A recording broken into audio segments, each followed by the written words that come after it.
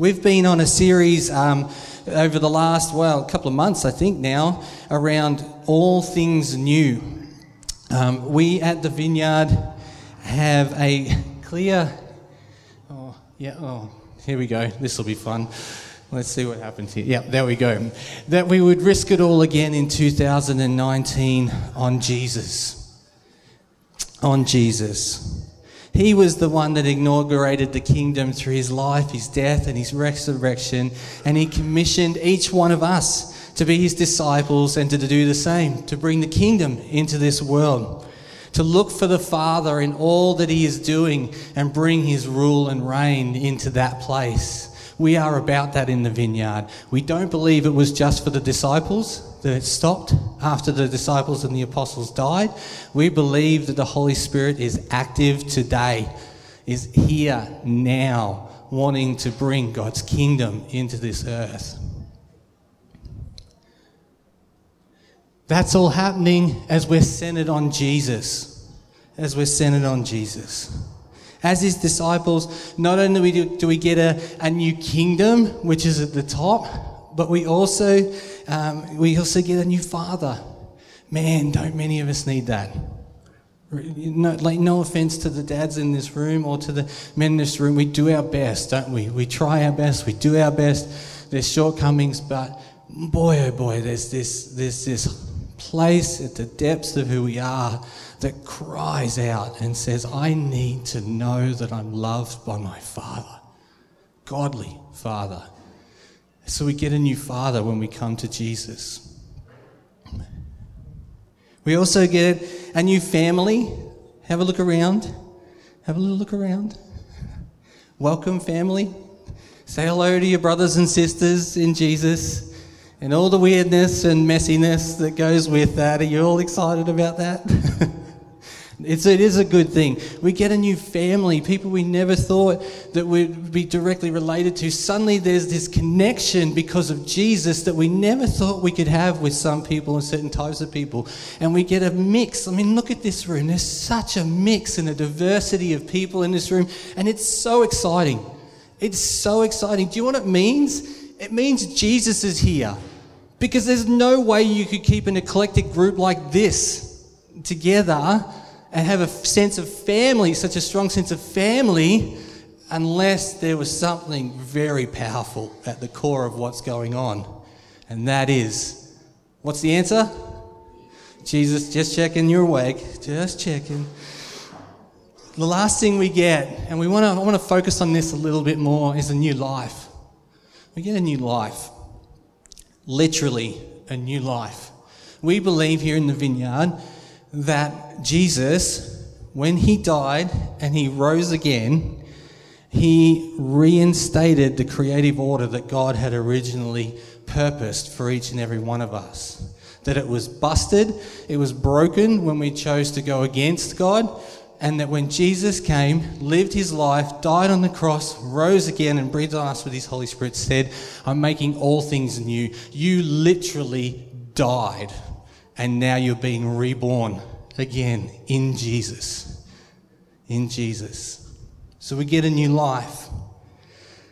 And it's all centered on Jesus. We have looked over the last couple of weeks, Kirk used an amazing analogy, I love it, around being the, I think I've missed the slide. This thing's great. He used an analogy a couple of weeks ago where he talked about us as we to make this journey into all things new, that as a disciple, if we struggle in modern times to understand what it means to be a disciple, one of the best terms and ways you can think about that is an apprentice. Think about being an apprentice on one level. But I've got to tell you, a disciple in ancient times went a lot further than what it means to be an apprentice. It's still a good analogy. But we learn from the master in all things. As a disciple, you literally lived with the master, followed him, did everything, watched, you ate, slept, everything happened together in the same home, in the same space. You were always with the master as a disciple in ancient times. We, in our modern terms, an apprentice is a really good analogy for that, where we're watching, we're learning from the master. And in that, we've been looking at, and I want to revisit these 3 points again today, or mostly the first two. In that, as his apprentices, as Jesus' apprentices, God wants to make every moment of my life glorious in his presence. Simple statement, right? Every moment of my life glorious in his presence, that he would be with me. I love it.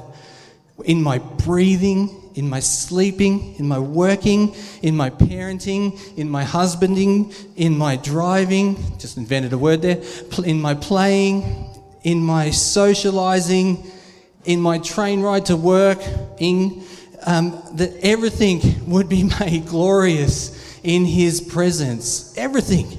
That his presence would be with me and that I would know him. And that all of those things would be happening, and the best place to know that that's all happening with life in God is in the small things. That the little things... Am I echoey? Do I need to change the mic? Yeah? Should I go back to the red one?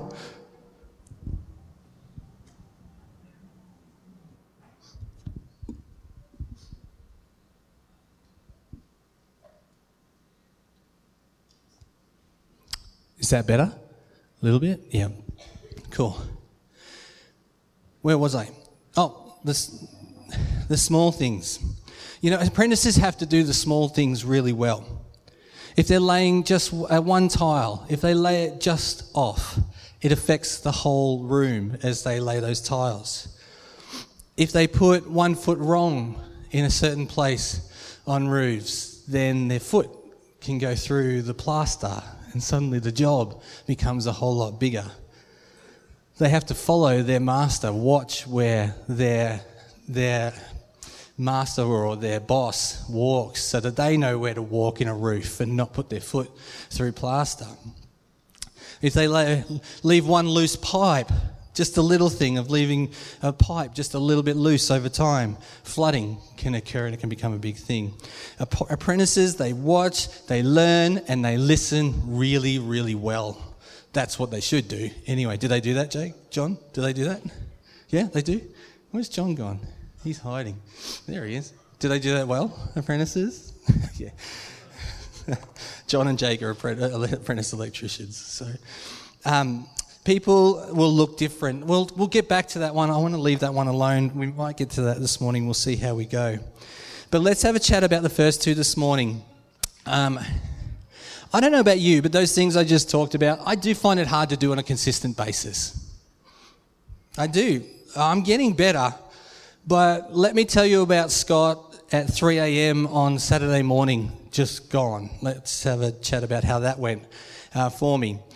I was sound asleep, literally sound asleep, and I feel Belinda knock me. Now, Belinda's really wise because the males in our house, when we get woken up from a deep sleep, we don't react well. Like, we don't yell, but our bodies don't respond very well. Body parts fly and you can get whacked pretty good if you're not careful, can't they, Jake? So she taps me on the leg, and sure enough, what's going on? Spring up, launch out of bed, what's happening?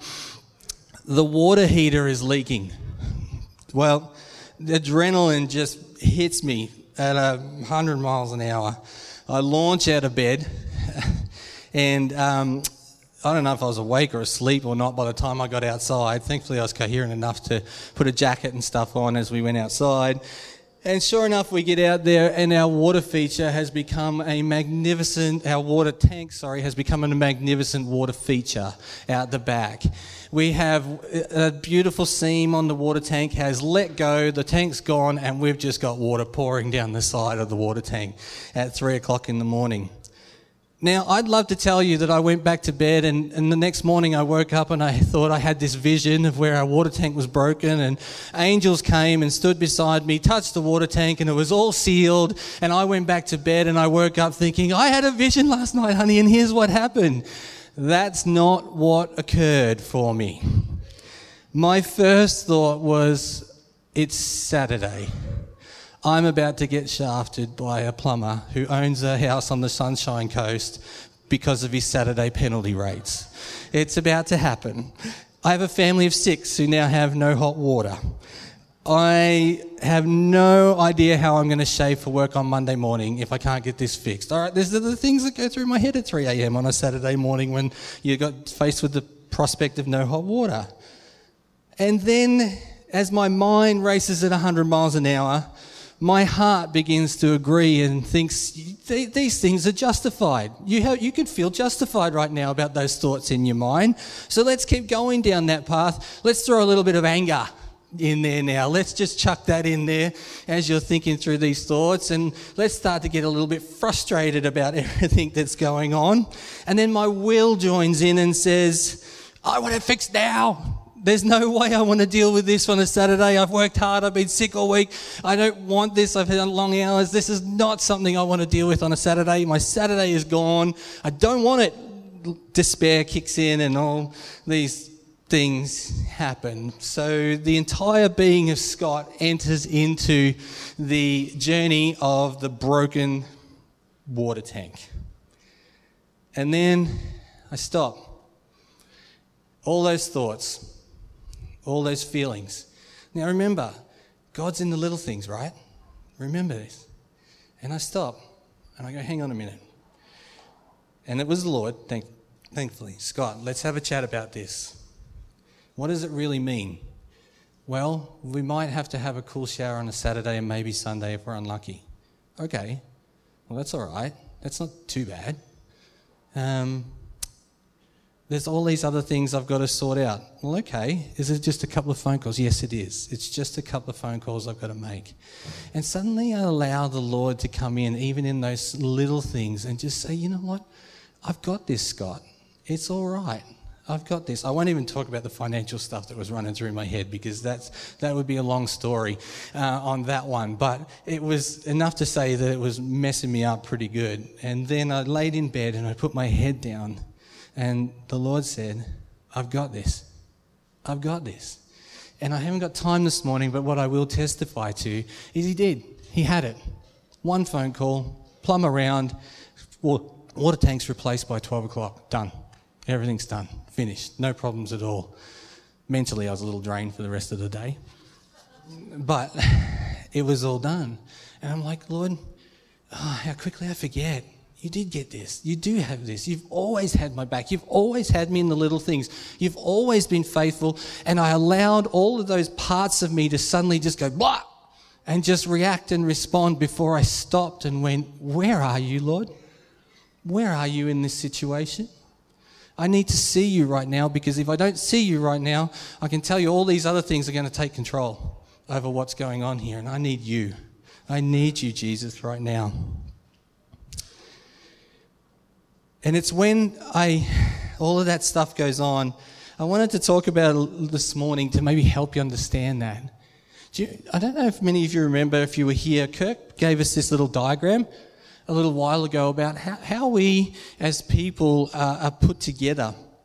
Now, it has its flaws. I'll be the first to admit that. But it's still really good to be a visual tool to help us understand how and why we might respond and react in situations. Now, I gave you a little situation. The principles are still the same as we face bigger circumstances in our life. Bigger circumstances in our life. We'll talk about that in just a minute. But if you look on the outer, is it readable from where you are, or do I sort of? Okay, I'll give you the explanation. In the middle is our spirit. Now, our spirit is renewed and saved by surrendering to God and asking Jesus Christ to be our Saviour. On the outer layer of that, around that, is our soul. And our soul is a little bit what I want to kind of focus in on today. But within the layer of our soul is our mind, in both our conscious, our thinking and reasoning, and our subconscious mind. So our beliefs, our attitudes, our memories and things like that. They're more of the subconscious things sitting behind us. Across both of those two things, you can see the heart, but you might not be able to read the writing. The heart includes both the soul and is connected to both the soul and the spirit. It crosses between those two things. And on the outside here is our body. So this is all about our nerves and our senses, our cells, our organs, our brain as such. Pretty sure we've all got one, which is a good thing. And that makes up a part of who we are. So bringing all of those bits together, and what I want to point out today, and is really key to who we are, is our soul. Now, as you can see, our soul touches every area of the makeup of who we are. It holds it all together, both our spirit and the inside, our mind and what's happening in our mind, our heart and our body. It connects all of those things together and makes us whole. It's our person in the end, all those things that are put together. Now, what often happens, and is happening more and more in our world, is those things that are sitting within the soul and are connected and held together by the soul are being segmented more and more. They're being pulled apart, that this is the most important thing. This is the most important thing. This is the most important thing in your life. But as Christians, what is key for us to understand is we have a soul. The enemy would love us to think that we don't. And he does a very good job at distracting people that you don't. And that the most important thing is about how you're feeling. The most important thing is about how you're satisfying your body. The most important thing is about your beliefs and what you're allowed to believe and what other people can't tell you can believe or what you can't say to those people. We've seen that through the media a lot, haven't we, of recent times? Excuse me.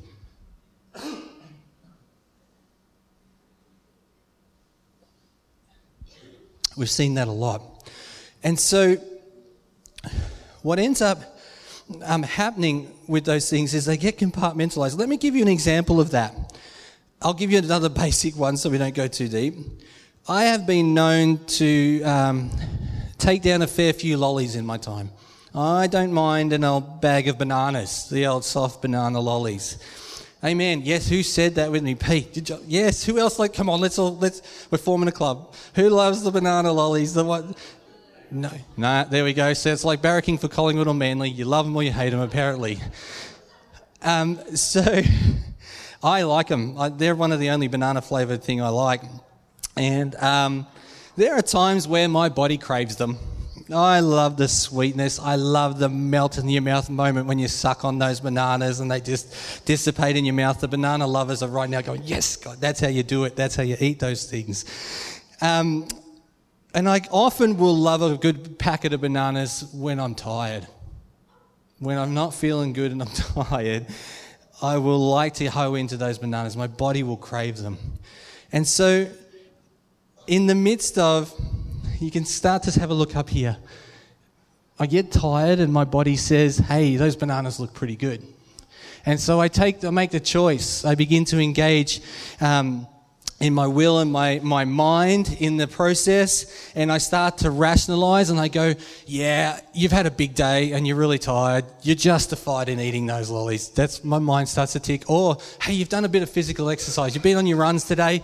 Those lollies are looking, they'll be fine. You can drop those whatever weight you're going to put on from those later on. Don't stress it. You can go there.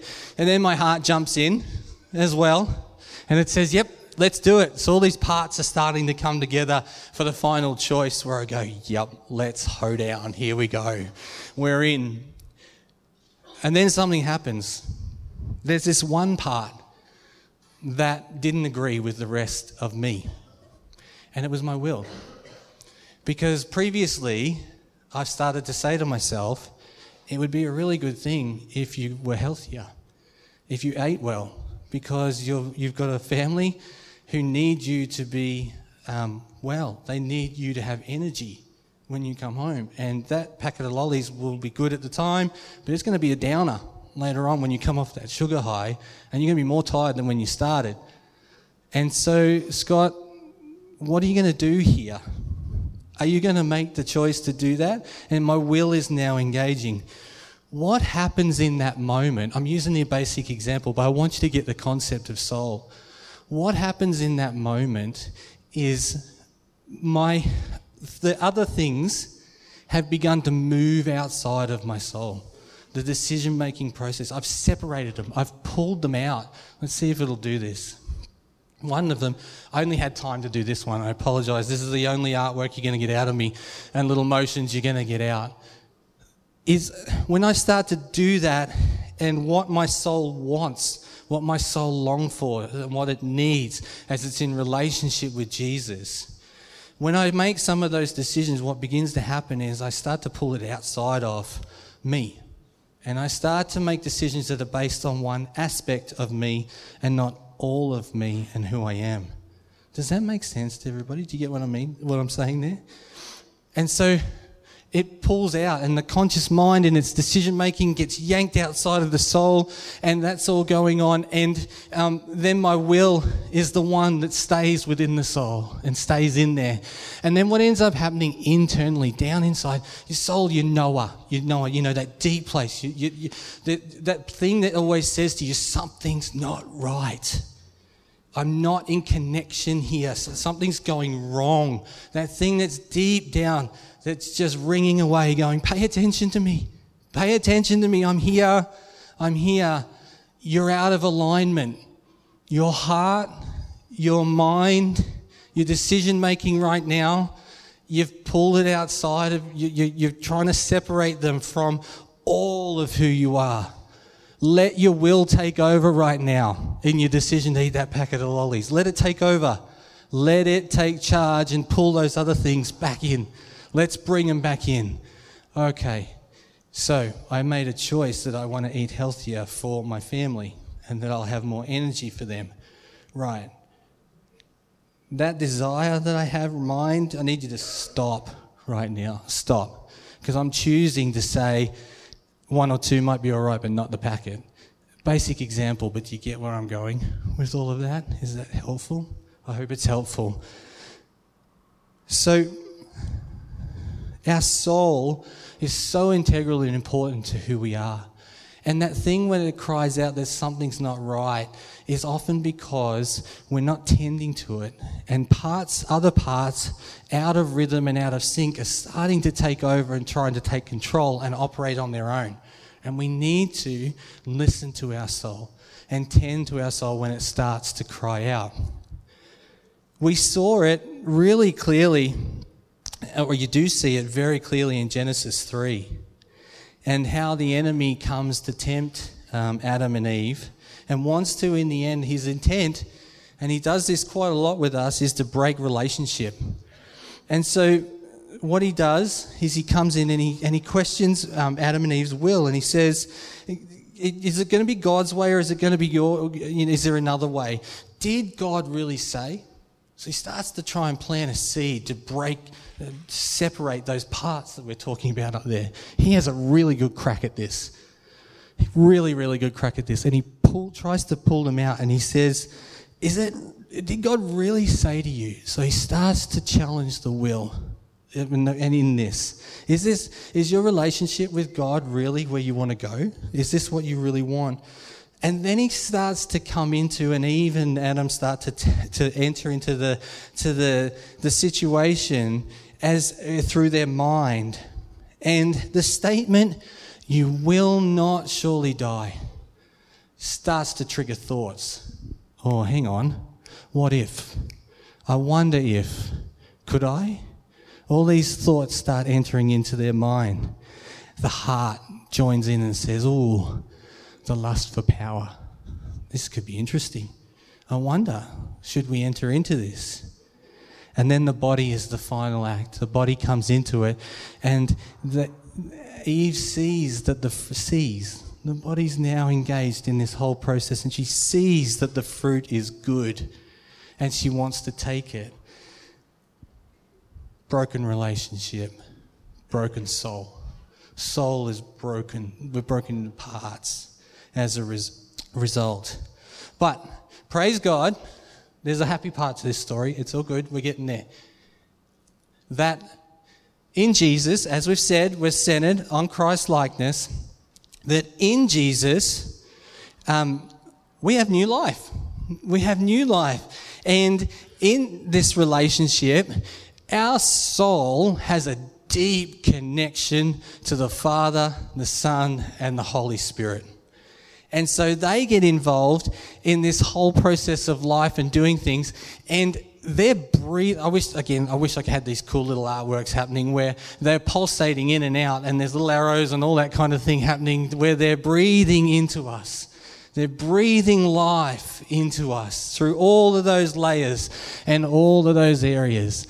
When we died, we entered into a relationship where we're surrounded by, we're enveloped by, we are with the Father, the Son, and the Holy Spirit. Now, everything the enemy does, he will want to separate that belief from you. He will want to, in any way he can, pull that away that says, no, you're not.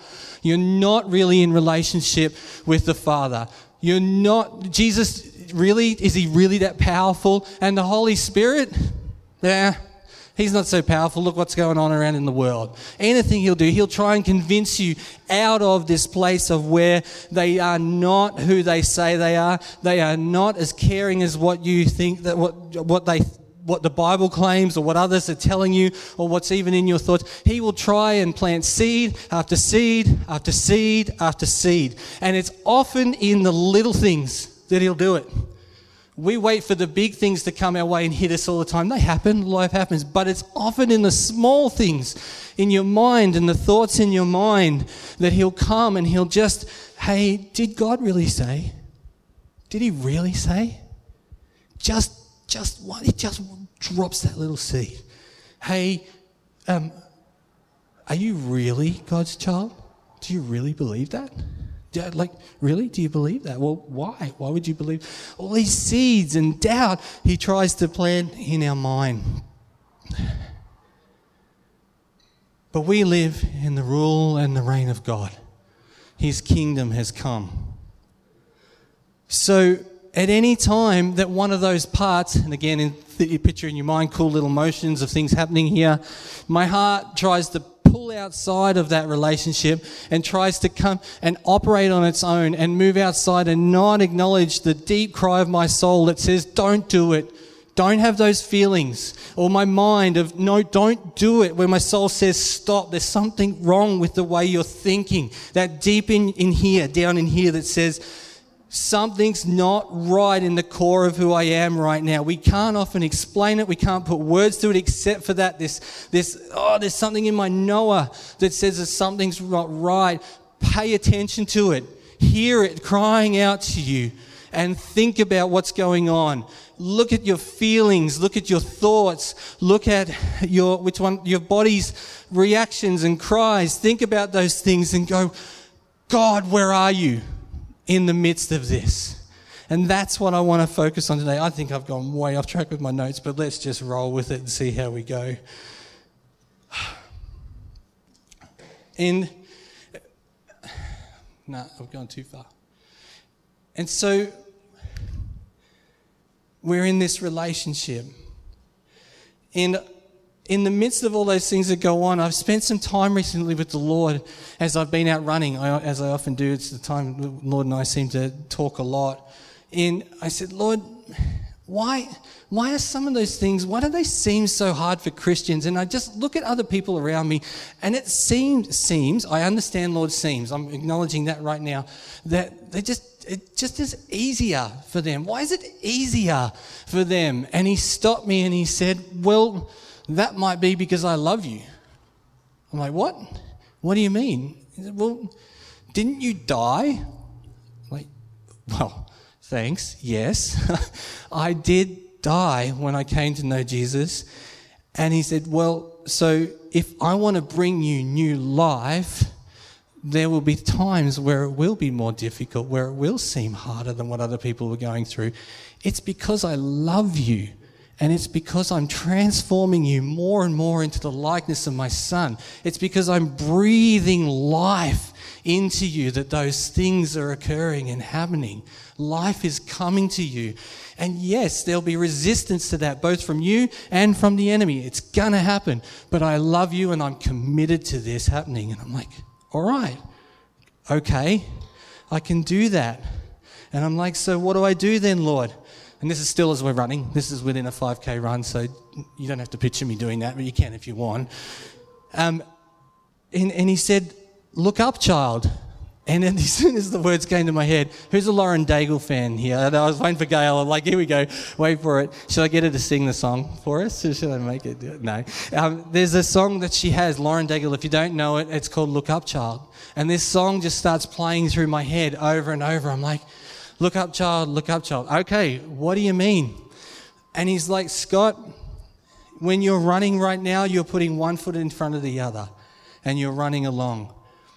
And that's cool in life, that you know that you need to take the next step and you're following me.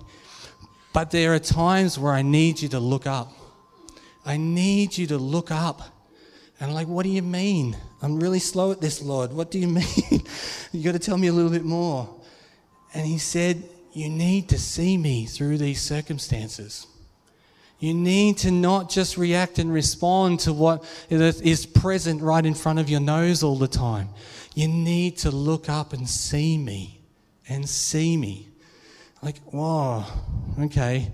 So that would mean that I'm often rushing through life at such a frenetic pace that I'm not even stopping in those circumstances to talk to you or look for you. Yep, that would be it, Scott. I want you to look up and I want you to see me in all that you're going through, because I'm right there and I want you to see me. We see this as Jesus says in Revelation 5, 1-5. John writes, this is John writing, and he's seeing heaven and he sees the Father on the throne. And he said, then I saw at the right hand of him who sat on the throne a scroll with writing on both sides and sealed with 7 seals.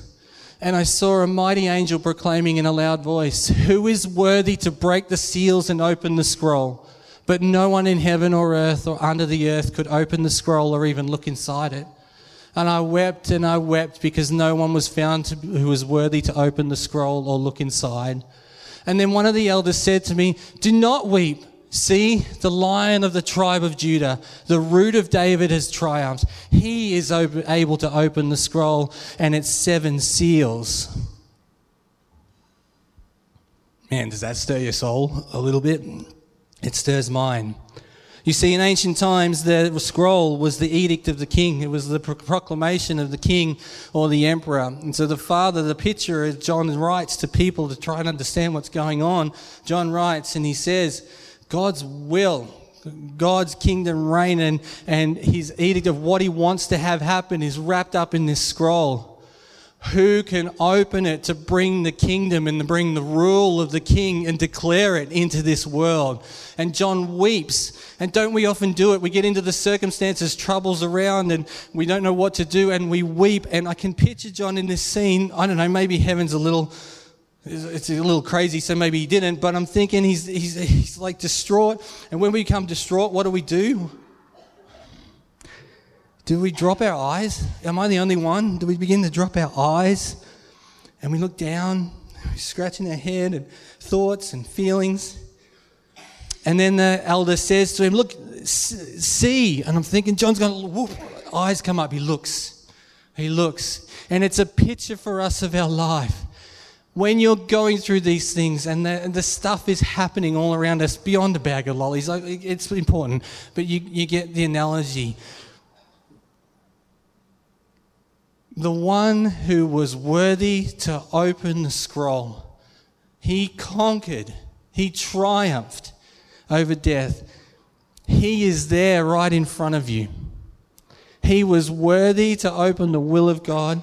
And that will and that kingdom rule and reign is spoken over each one of you today. And he is right here with you. Look up. Look up. See your king. See your king in all of your circumstances, or your thoughts, or your feelings. As your soul cries out, look up and see your king, the one who reigns over all. He has conquered. Invite him in.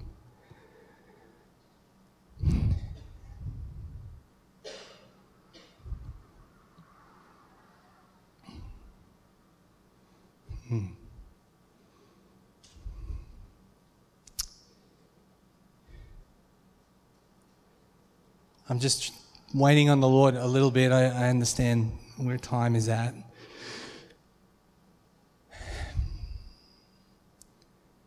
There was other things I had to say, but I think we might start to leave it there because I think the Lord wants to do some stuff this morning around this idea of look up. Some of you might wonder, how do we do that? How do I see Jesus? I will say this, sorry. How do I look up? How do I see Jesus? I don't physically see him. I don't want to put that constraint on you. Praise God if it happens, if you're one of those people that you literally get to eyes see Jesus. Wow, can't wait for that testimony. Love it for myself. Can't wait to hear somebody talk about it. How do I look up and see Jesus, God? Particularly in my circumstances where they might be dire. They're really dire. How do I do it? Let me offer you a couple of things, a couple of simple things. There is a world outside here. And see, this is the plot of the enemy, particularly around social media and all the avenues we've got for watching stuff these days. Our eyes go down and we don't look up to see what is around us. You know, yesterday, I love my sons to bits. Yesterday we were they were in the car and we've just planted all these grevilleas outside, our native plants, and these native birds have started to come to the flowers, and they were spectacular, these birds. And I walked out, I went inside, they were in the car, and I walked outside and I saw these birds and they flew off, and I was like, wow, God, your creation is just unbelievable. I'm not a bird watcher, it was just a very cool moment. And I said, boys, did you see that? They're like, what? Heads come up out of the screen. I'm like, oh, you missed it. These magnificent birds were right in front of you and you didn't look up. You were in your screen, you didn't look up to see. There is creation all around you in this area, and it is God's gift to you to remind you of how much he loved you when he created the earth. We forget about it. There is a dam not far away that you could go and sit at, and you can see the majesty and the wonder of creation. If you like the oceans, go to the oceans. If you like rivers, go there. If you like walks, parks, trees, birds, find it. Look at creation. It will show you the majesty of your God and how much he loved you to give that a gift to you. That's one way you can look up. Another way, worship. Worship. And I don't mean necessarily the introspective worship where it's all about me and what I need. I mean worship that declares the goodness and the faithfulness of God. It doesn't have to be upbeat. I'm just talking about when it's speaking. It's talking about God, who he is, how great Jesus was in his sacrifice, what he has done for us. Get those things, get those words just flowing through you on a consistent, all the time. Turn the radio off. Just turn it off. And don't let that music and the news and all those things and the comments come through your mind. Either put worship on or just turn it off. Just let the Lord speak to you and look up. Look up in that moment of 5 minutes in the car and see him right there in front of you. The last one I'll give you, there's so many more.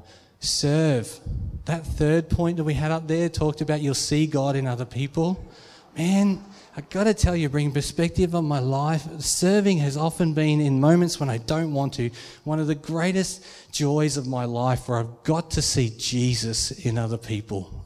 That I look up as I serve and I see him. If I'm praying for them, if I'm turning a sausage and then watching them eat after the service and that they get enjoyment out of those sausages, that the kids love them and get stuck into them and brings joy to them. I look up and I'm like, Lord, you are good. Look at these people loving life and fellowship here in the body.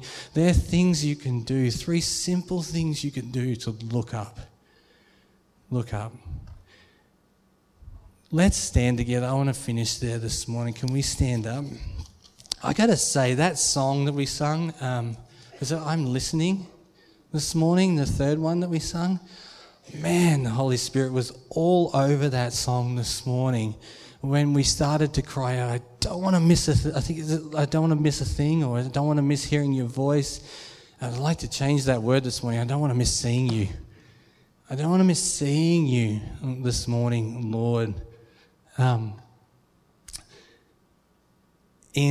this morning I want to pray for you. One more practical thing. If this is something, I think things are stirring in the spirit this morning, and the Lord is calling a lot of us to start to look back at Him through our circumstances. Not to deny that they're there, but that we would see Him in and through those circumstances. That there's a passage in Colossians 3, 1-17. And on the basis of how we've looked at how the human body is broken into certain pieces, and then that the soul connects them all, have a read of Colossians 3, 1-17, and read it over and over and over and over, and memorize it and speak it out and read it over and over. It is a powerful passage to help you look up. It starts with, since then you have been raised with Christ. I mean, those words alone and the impact that means and has for our life. Since then you have been raised with Christ. Look up. Christ is now your life.